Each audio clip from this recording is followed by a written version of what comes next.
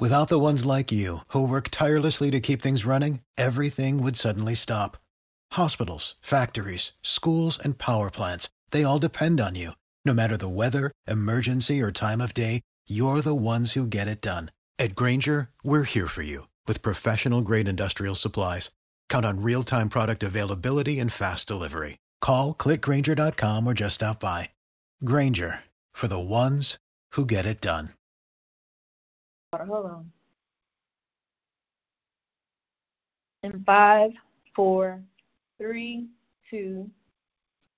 Hey, y'all, this is your girl, Sonia, and welcome back to She Say Sports. Today I have with me Arthur, past president of the Bridge Breast Network and 3-time cancer survivor, Mr. Lord. Hold on. Let me start over, Sheila.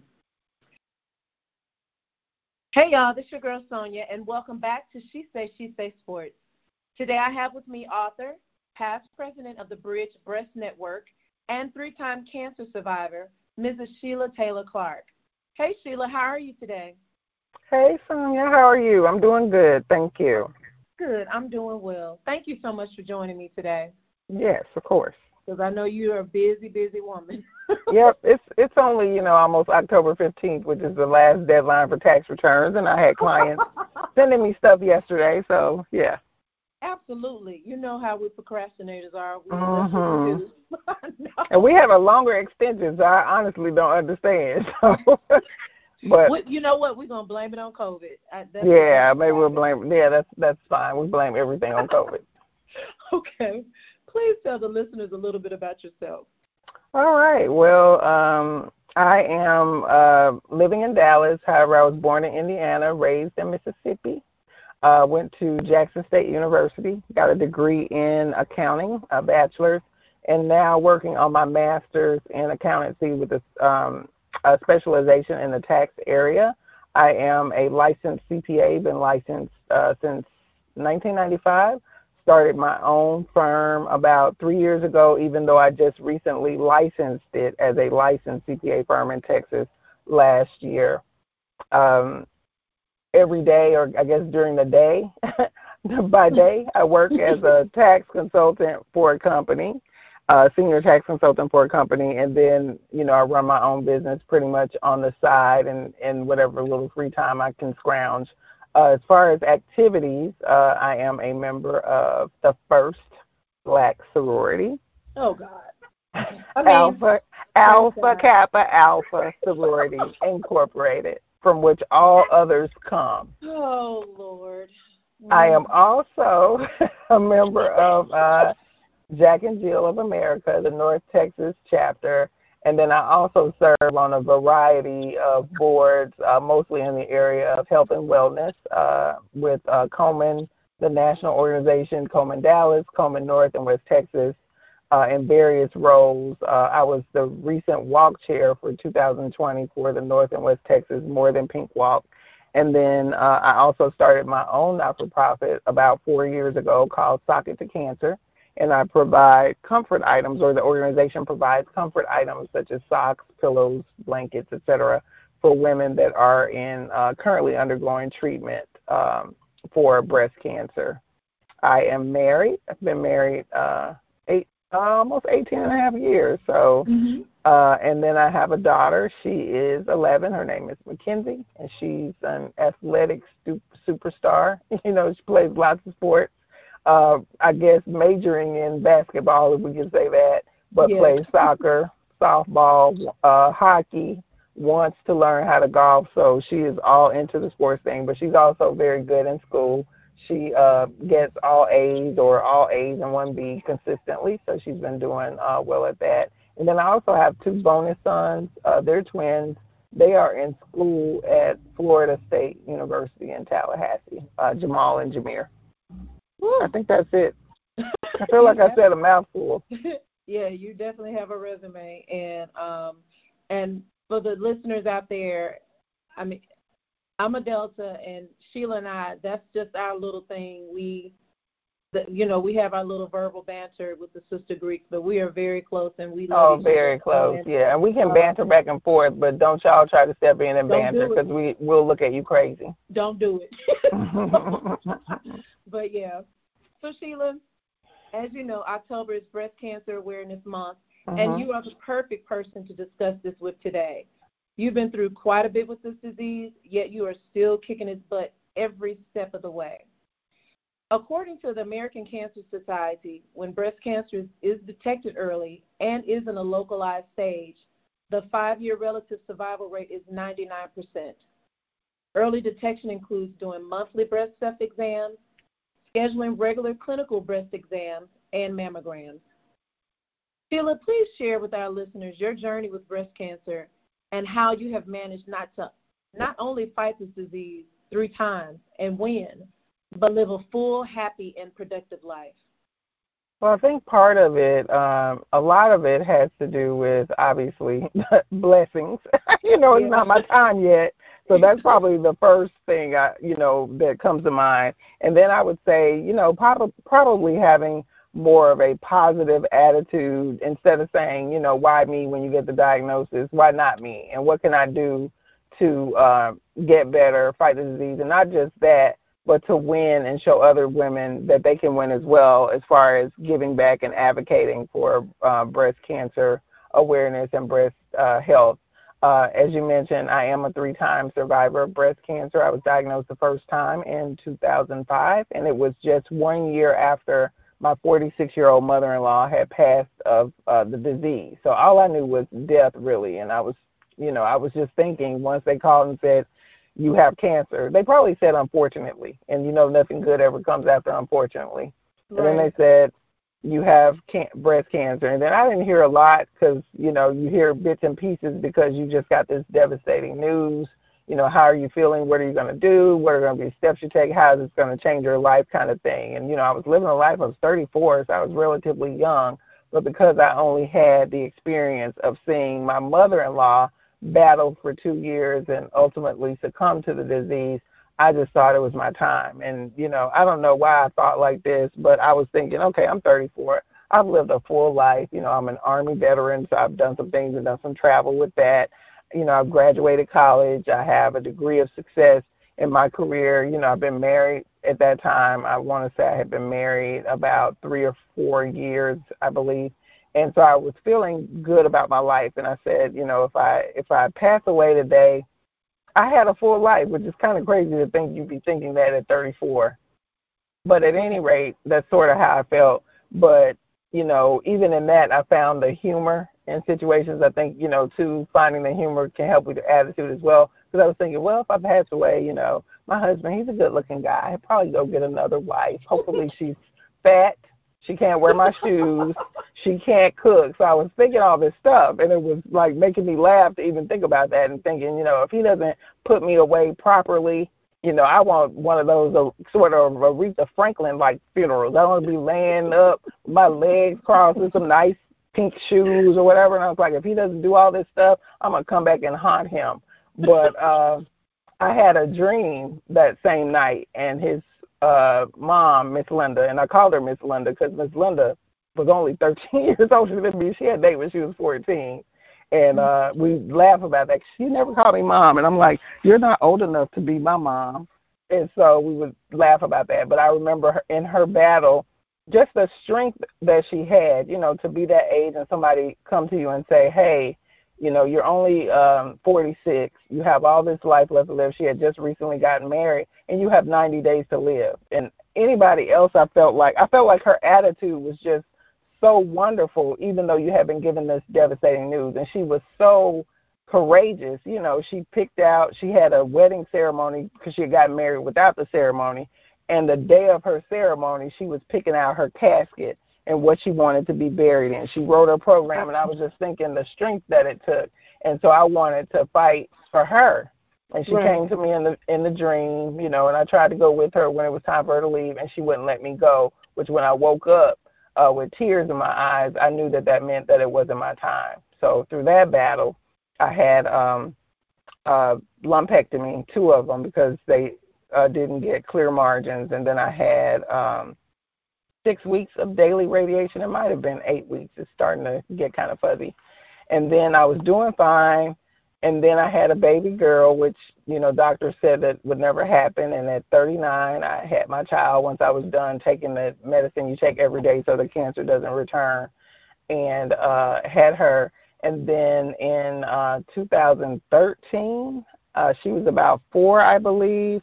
I was diagnosed. She might have been 3, actually, maybe 4. I was diagnosed again with breast cancer, and this time I just had a feeling, I feel like the cancer's back, and it was no other reason. It's not like I felt a lump or anything. I thought I felt a lump the first time, but clearly I didn't have one.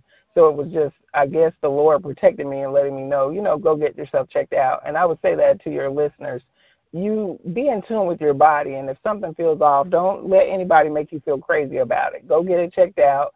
And advocate for yourself when you get to the doctor's office. Don't let them tell you, oh, it's probably nothing. If it feels like something, keep fighting it or keep talking to them until somebody does something about it. So I went in and had the mammogram and the biopsy, and they said, yep, it is back. So this time I had a whole different outlook. I was, I guess, 43. I had a different outlook in life because I had a baby. And I wanted to watch her grow up because of the way that I had grown up. And so I was like, I don't care what y'all got to give me. If it's chemo, if I got to eat rocks, whatever I need to do, go into your arsenal and trunk of, things, treatments, and give me everything because I need to fight like hell to be here for my child. And she was really the reason for my fight. The second time, I was like, I have got to get through this. So this time, because I didn't want the chance for it to come back, I had a double mastectomy where they removed both of your breasts, and then I had to have chemo, which I didn't want to have because, AKA is a vein. We like our hair and, nails, eyebrows, all of that, and I knew that it was going to leave and so or be gone. Not to cut you off, and I'm sorry. No, you're fine. Please tell the listeners, when you went to the doctor and you told him you wanted your breast removed, your doctor was angry. But what happened after they took your breast off? Tell them what happened. Yeah, and just as a correction, the first time I had a male surgeon, and it probably makes all the difference because I didn't even get a choice in what was going to happen. I was told you're going to have a lumpectomy. You're young. We're going to do this lumpectomy, et cetera. And if I had known what I knew now about breast cancer, the fact that they had to repeat that process would have let me know breast cancer is not just in this area, it's in other places around it. You probably should have them removed. But again, I didn't know any better and nobody told me any better. Right. So the second time I actually had a female surgeon. And so when I talked to her, I could tell just when I met with her, she wanted me to arrive at the place of a double mastectomy, but she wasn't going to push me there because she was like, well, yeah, it's, small again and, we caught it early. I can remove it all, and, you've already had radiation, and I don't know about, how your skin will do. And she kept sort of leading me in that direction, but she didn't really have to lead me there because I was already there because, again, I'm trying to be here for my baby. Take these. Right. And so I told her, I said, no, I want it removed. And she was like, oh, good, almost like she, had a sigh of relief that I was okay with that. And I said, yeah, and I said, it would be great if you could take both of them off, and then I could get, 2 new ones that are perky. And she said, oh, yeah, we can definitely do that. Insurance will pay for it, and that way your reconstruction will be better instead of them trying to match the remaining breasts. They can just, give you these expanders, et cetera. So fast forward, I wasn't supposed to have chemo initially because they caught it early, and it was small. So she was just going to remove the breast. That was going to be it. But, however, when I was in the hospital, and the breast was removed, and they looked at it further and analyzed it further. They realized that instead of the cancer being maybe like 1 centimeter, it was close to 13. But it was in a liquid form, so it wasn't like it had formed the lump, et cetera, but it was all throughout my breast. And I was just standing there thanking God that he led me into that direction, even though they were saying, oh, it's small and, we can cut it out, et cetera. So again, it's all about advocating for yourself, advocating for your health, and if something doesn't feel right, it's probably not right. So, and we have to get over our fear too. as Black women and minority women, women of color, because, we have some of us have a distrust of medical doctors and clinical trials and all that, but we really have to get over that, because this is one disease. Some things you can say, okay, I'm not going to worry about that right now. Maybe if you have a cramp in your leg or whatever, I'll give it some time and kind of see, oh, it's feeling better, I'm just going to keep working or whatever I'm doing.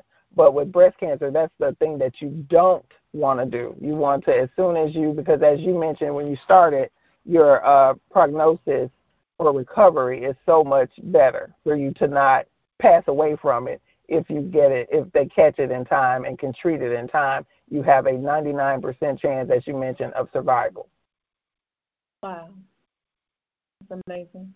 So that's my second story. And then I'm in the middle of my third story where, I'm thinking, and before I say that, just a quick note, Reconstruction was hard on me because my expander burst. Then I had to have I had an open wound, and then I had to have a home health care nurse wear a machine and close it up. I think I went 2 years without breasts, and I got so tired of looking at the scars on my chest. And I couldn't wear a bikini top because, again, I'm AK, I'm vain. So then after that, I decided to have this more in-depth procedure. But it was crazy because I was like, I got scars on all parts of my body except for my back, and I could wear backless, and this was where they were going to have to take muscle from to form breasts. But I decided to go ahead and do it. It was the absolute best thing, decision I had made, even though I had been through so much with Reconstruction. And I was so happy. Probably the first 3 or 4 months, I worked my breasts into every conversation. Oh, Sheila, it's cold outside. Yeah, my breasts are cold too. Oh, the sky is blue. My breasts might look good in blue. So I was always trying to work them in, and I was wanting to show people, you want to see them, like strangers and stuff. So anyway, once I got over that, I was doing well, and living life, and I felt like I was pretty much going to remain breast cancer free because I had my breast removed. And lo and behold, in December of last year, it might have even been November actually, right after the holidays, I felt, maybe it was right before Thanksgiving, I felt under my arm in the bathtub, and I was like, oh, I feel this knot, like a little pimple almost, like a bump. But it wasn't on the other side because I thought it was due to Reconstruction.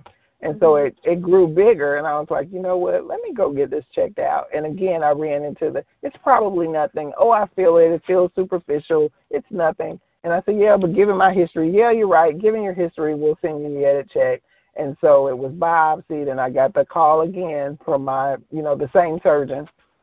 It's breast cancer. The good news is it's growing fast because, again, it had grown to like almost golf ball size in a matter of a few weeks. And she said it's growing fast, but it's contained, and I can cut it all out. And so that's what we did. I was like, I don't want to have to do chemo anymore. But, of course, I had to do chemo because of the growth rate on it and the fact that this was now my third time, and they're trying to, cure me finally. So it's interesting that I had my breast removed, but the breast cancer returned under my arm. I don't understand. Yeah, returned under my arm. So there's breast tissue.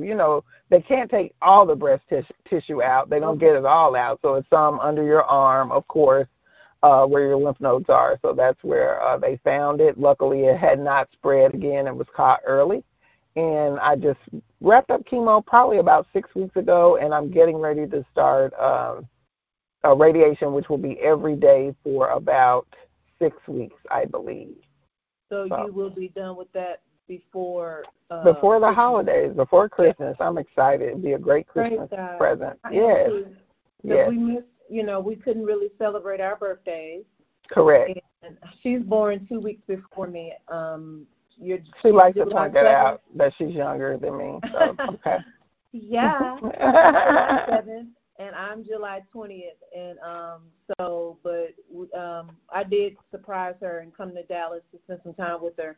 Oh, it was a wonderful surprise. I was almost in tears. It was so wonderful. I did not expect it.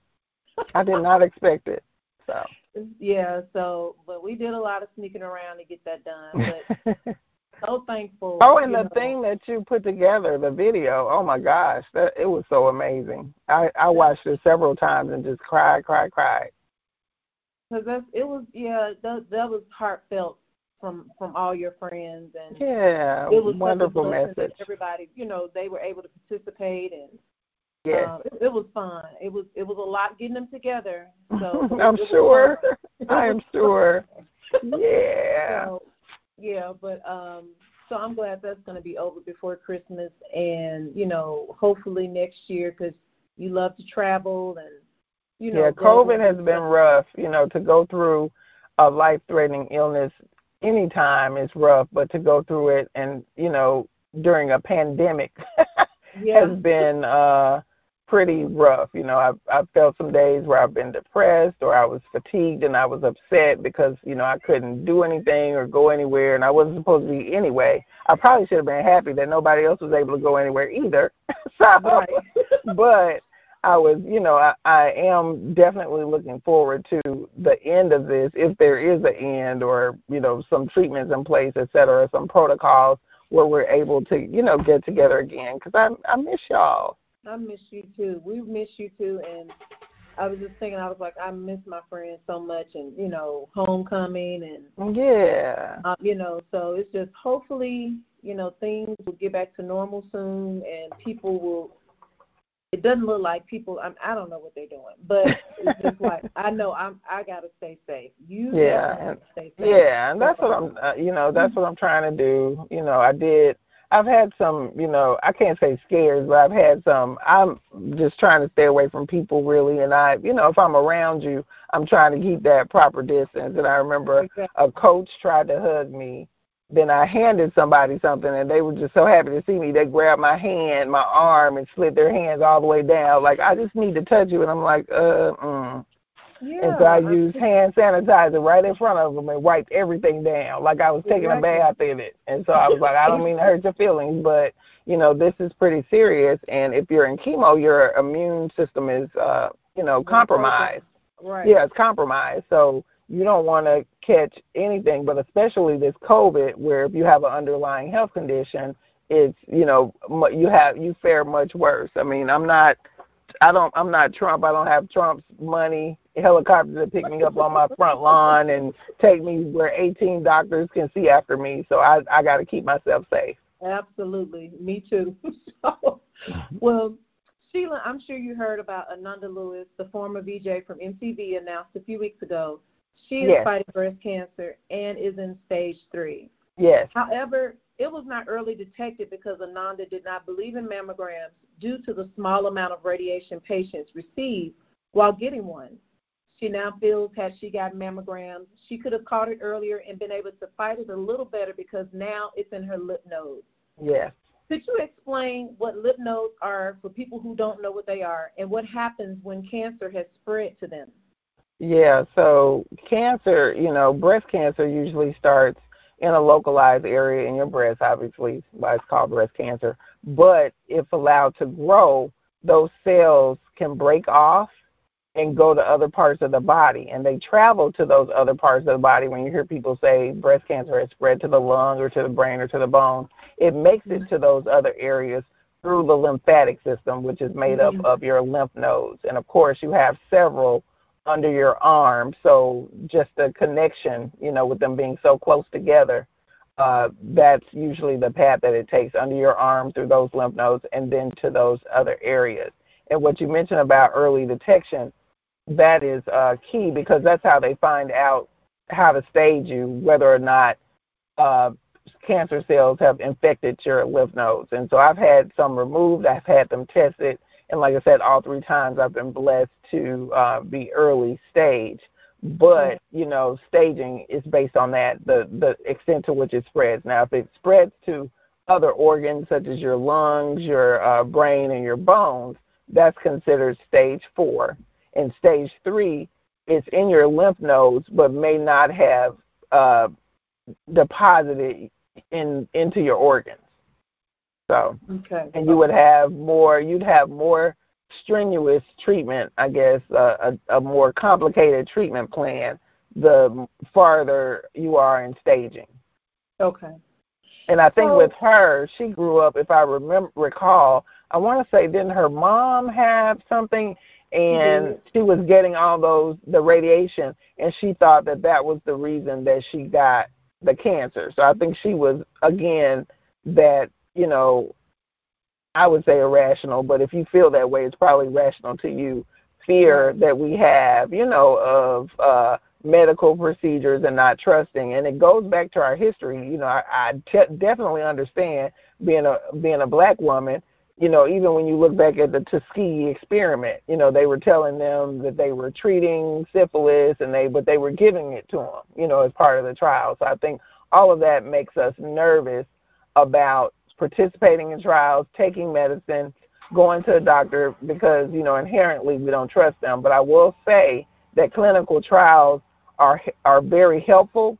And the reason that a lot of things affect us worse, or the medicine doesn't seem to be working on us as it does on our white counterparts, is because not a lot of black people will sign up for those clinical trials to see if there's something in our genetic makeup where the medicine needs to be a different kind, or, in order for it to be effective, it has to be tested on people that look like us and have the same sort of genetic makeup. Gotcha. Okay, that makes sense. Yeah. And I was going to ask you, regarding the radiation. So how much radiation can a patient receive during a mammogram compared to what one will receive being treated for breast cancer? Oh, it's very, it's very limited. It's just like taking an X-ray. Clearly, because of X-rays, anything like that where you have a lot of it all the time, it's going to be harmful to you. But the rays that are emitted during a mammogram are, far less than you would have to do if you were doing like me and you have to take radiation that's concentrated on a certain area of your body over time. So I just say, the mammogram, pretty easy. It's a lot safer now. They do cover other areas if they have to do more intensive scanning, but mostly it's just a scan of your breast, so not really anything that's going to hurt you per se. But I can see, again, years ago, sometimes we don't have the information that we're privy to now, and technology is definitely different. Absolutely. And, she's been fighting for 2 years silently, and her announcement to the world was when her announcement to the world was when a lot of family and friends found out. So, you found out about your third fight with breast cancer in January of this year, and me, including many of your friends and family, found out via Facebook. And, you and I talked about this. I was heartbroken because I was like, why didn't she tell me? But you explained to me why you did it that way. Could you please share the reason why you decided to tell most of your loved ones via social media? I think what I was trying to do is put the information out there, but sort of cut down on the separate conversations that I would have to have, because if I had, I could have called 100 people, but that's 100 different times I have to recount, this devastating news. And like you said, it's stressful on you to have to go through that, because even most people, if you have friends fighting cancer, that's any type really, I would implore you to, if you have conversations with them, they don't want everything to be about their cancer. They want to talk about other things, and they want to talk about fun things. So I think that is I think I chose it mostly because I didn't want to have to be reminded of it in so many subsequent conversations. I could tell everybody sort of at the same time, and I could share, that it was caught early and sort of, put people's fears to rest, et cetera. But I will acknowledge that I'm sure it was devastating for everybody really to learn on Facebook, other than, Nate and Mackenzie. Right. Oh yeah. I was like, oh my God. And I'm a public person too, so I think there's a part of that.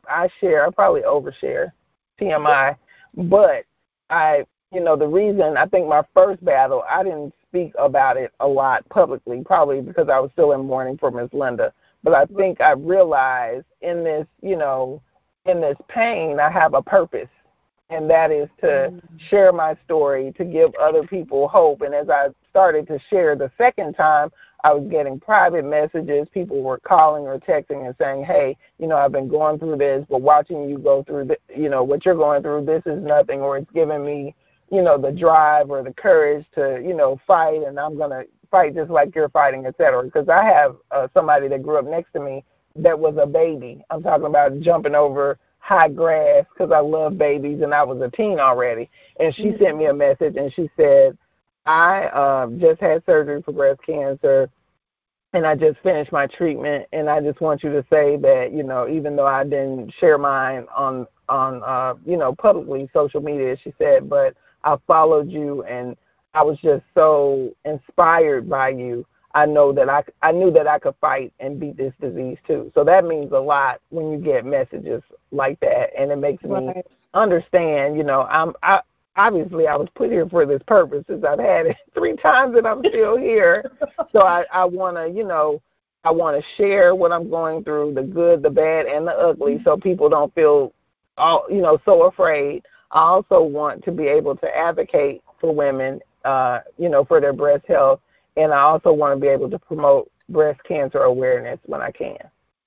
That's awesome. And, I mean, and you have helped a lot of people, trust me, and it's a blessing that you're able, you know, I said 3 is a charm when, you know, I found out, and I got over crying because it scared me, because I'm like, Lord, you know, they cut her breast off this time. Why? Why is it back? And I think a lot of people had questions about that, but you have to understand that, you know, even though they cut my breast off and, you know, they did all these tests, I had chemo, et cetera, you could have one cell, you know, microscopic cell that they missed that could, you know, potentially implant somewhere else and grow. So, you know, it's always a chance of cancer coming back, and that's any type of cancer that people deal with. So, gotcha. And when you explained it to me early on, you know, it kind of, I was like, okay, I get it now, but I'm just like, Lord,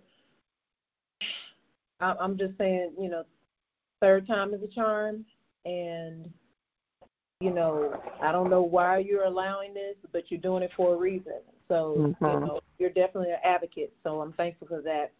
So you've already pretty much explained where you are in your fight with your 3rd diagnosis, you know, about you starting radiation. Yes. How much does diet and stress play in the healing process? I think diet plays a big role because I tended, you know, to feel sicker when I didn't have proper protein. And so I think, you know, protein helps, you know, antioxidants. You know, probably, you know, fruit is always good. And there are some fruit, you know, fruits and vegetables that have special properties. So I would definitely, you know, look those up or talk to your doctor about that. But diet is important, even though as you're going through chemo, they don't stress it, in my opinion, enough, because I guess they feel like you're going through what you're going through. If all you want to eat is a cheeseburger, then have that cheeseburger. Right. But, like, you know, you definitely need to pay attention to what you eat. And I'm sure sugar, you know, plays a role. If, you know, just like sugar would feed anything, really, it probably feeds cancer. And I haven't done the best job in that. You know, I'll be off sugar and then I'll go back. But I'm not as bad as I used to be, so I'm going to celebrate the small wins and, you know, keep working at it like anything. Absolutely. And do you think how does stress play in the healing? I feel like stress does, because I feel mostly stressed out most days, and it's probably because I have a problem with saying no. So some things I know I shouldn't be doing, or like, you know, like for instance now, you know, it's October, it's Breast Cancer Awareness Month, so I have all these requirements with these organizations I work with, like 3 arms of Komen, right, 3 of them, so it's not like I could just work with one and be done. And then I work with, as you mentioned, the Bridge Breast Network. I have my own nonprofit, and then I get lots of requests to speak or to come visit this or to, you know, and then we just got an opportunity to partner with Ford that someone called me about that will help the Bridge. And the Bridge helps women that don't have insurance get free medical care for a breast cancer diagnosis, which is a blessing. So I'm always trying to help them make money with that. But there's a lot of requirements on me. And then, as you know, I have a regular job. I have a practice, you know, where if I don't work, I don't get paid. So, you know, it's like out hunting, you got to kill everything that you eat. So I got to bring in clients and kind of keep that going at the same time I'm working a full-time job. Mackenzie has been in virtual school, so I've had to help with virtual schooling because her teacher probably meets with her 15 minutes in the morning, 15 in the afternoon. So most of her classwork falls on me. So that's stressful. And then I've been going through this cancer battle. That's been stressful. And then not just that, I decided this year like an idiot, I'm going to finish my master's. So I think, I don't know why I allow myself to have all this stress on me, but, sometimes I do feel it. And sometimes I feel like I should say, no, I don't want to, I can't do that. And it's just been hard for me to do that. I even helped found a whole new organization, the National Society of Black CPAs, during this pandemic. So it's like, okay, this is crazy. So I'm thinking as you're talking, and we've discussed this before, you guys have to hear Sheila's full story and just give a little summary today. But when you mention all the stuff that you're doing, they say the first 7 years of your life is the foundation, and your foundation rather. And tell the story. You were adopted, and your mother was a socialite, and she was busy just like that. Yes. So my adopted mother was she was, really like a pillar in her community. And the more I think back, because I was so young when she passed away, the more I think back to her life and what she likely endured, because she grew up in the Delta, in Mississippi, where at a time where, segregation was still there, or the Jim Crow laws, all of that stuff was kind of still around, and the remnants of that, especially in the Delta, where it's almost still there now. So right. To think that she went through that, and they said she was always so outspoken that they almost drove her out of Mississippi so she would be safe.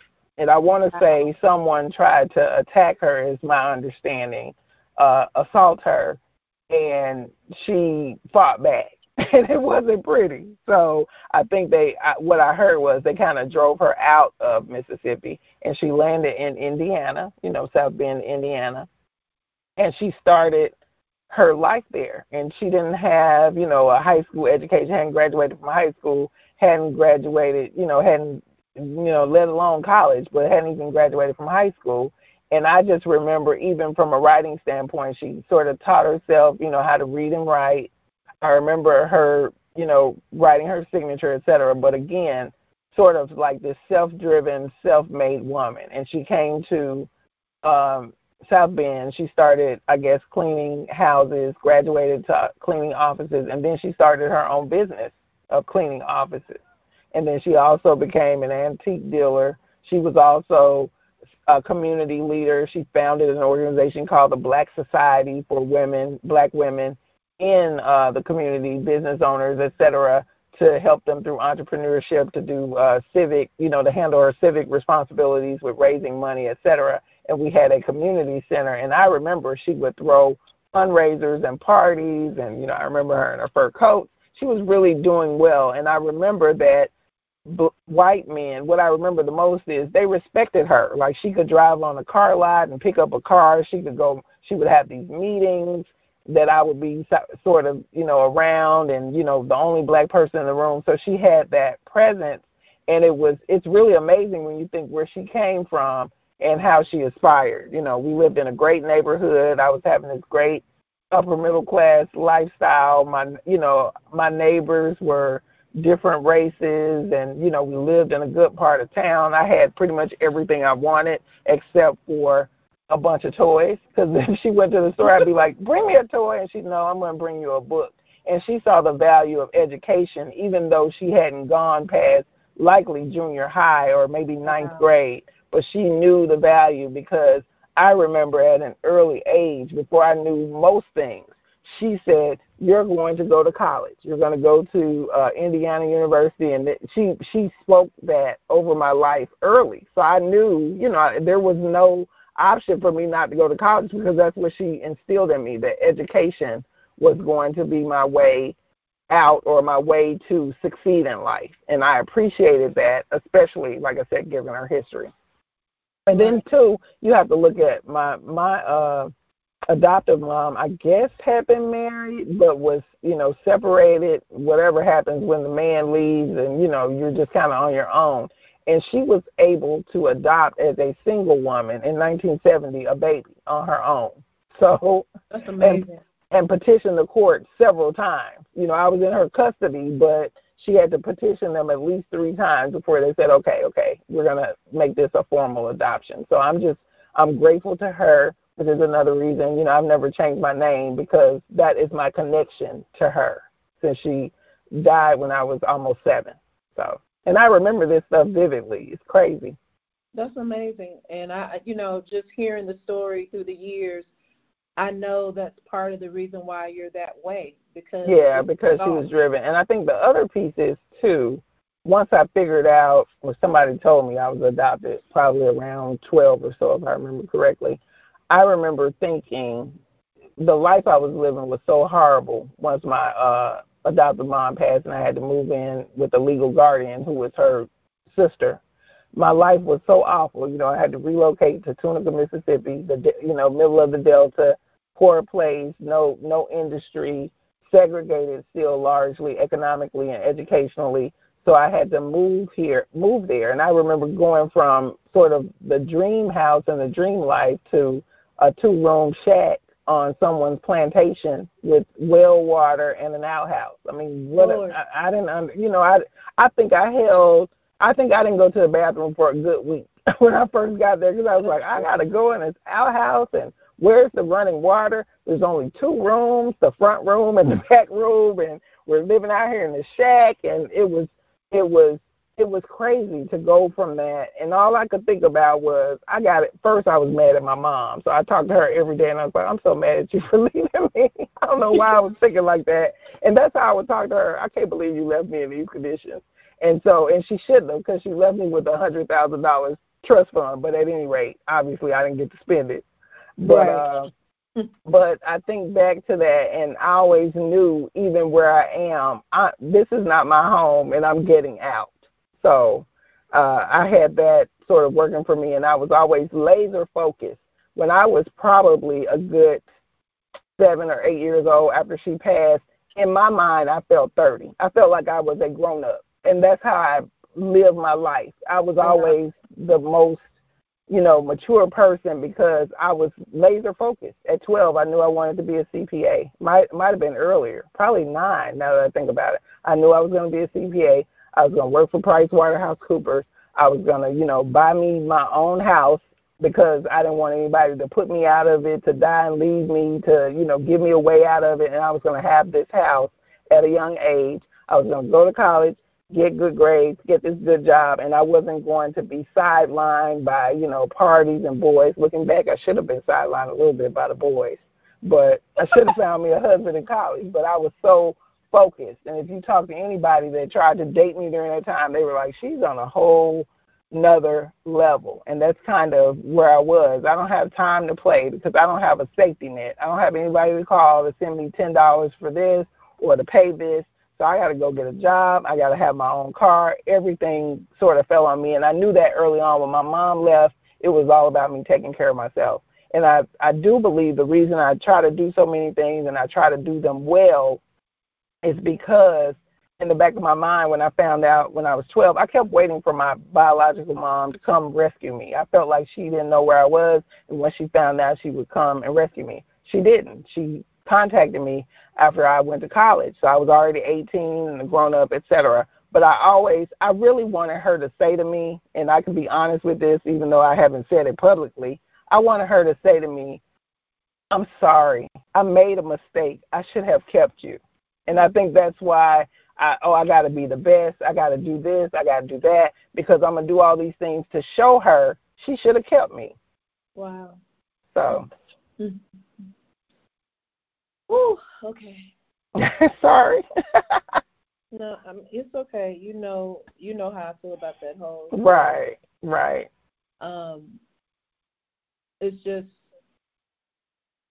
through all of that. It's I'm like, God kept His eye on you, He did, and I will say that I would have not made it. I'm not supposed to be here several times with stuff that I grew up with, and things that I've gone through, and I have just been grateful to God. I'm so grateful for my daughter, even though they said I wasn't going to have her. She's been a miracle to me, and I know she's super spoiled, and looks like she gets everything she wants and all that. But I think a lot of that too is because of my background. I'm being the mom to her that I wish I could have had. Absolutely, and that's why I get it. I totally get it. But she's a great kid. She is. She's a good kid. Really, a little lazy, which is shocking to me. The laziness, because I'm like, girl, if you know anything about your mom, I've been a grinder since I probably got my first job around 10 or 11. I wasn't supposed to be working, but I was hanging around the store and was like, if you just let me clean up and pay me in school clothes. Who does that at my age? Wow. And so I have always been driven. So to see her I'm like, I don't know if I'm helping the situation or making it worse, because I got to have her where she's able, if something does happen, I'm not going to always be here, that she's able to stand on her own 2 feet and take care of herself. Trust me, she's watching. She knows she's watching. She is definitely watching the business. So she's like, so I see you get money from people. Can I work in your business and you pay me $20? Can I start a business and I want to do this. So I see that spirit and drive in her. But, like I said, and she's young still, so she has some time. Yeah, exactly. Well, Sheila, you are truly one of the strongest people I know and a true inspiration, not only in my life, but many others. Well, all that you have gone through, you're welcome. Since birth, you have endured with strength, class, boldness, and beauty. I love you so much. I love you too. We will keep the good fight of faith. Thank you so much for joining me today. Yeah, no problem. I enjoyed it. Me too. Can you please tell the listeners how they can donate to the Bridge Breast Network? And I'm so glad that you mentioned earlier, because I was gonna ask you about what advice you would give people who wanted to get mammograms but didn't have insurance, but through Bridge Breast Network, they can be able to get help. Correct. I just helped somebody last week. A friend called and she said, my friend found a lump. I'm worried about her. She lost her job and doesn't have insurance. So she was able to get in touch with the Bridge. And, we try not to turn women away. Sometimes the money is not, great because we don't have enough money to market. But we have such a great story, and we want to help everybody that needs help. We don't, at the core of our values and motto is that no woman should die of breast cancer because she doesn't have the money to pay for treatment. And so that's what we try to keep at the forefront of serving these women. And I guess the good thing about the Bridge is it's definitely open to, it's a bunch of counties here in North Texas, right? But it's not like we have a Bridge in Atlanta but I will say if you are in a position where you need a mammogram, there's so many services out there.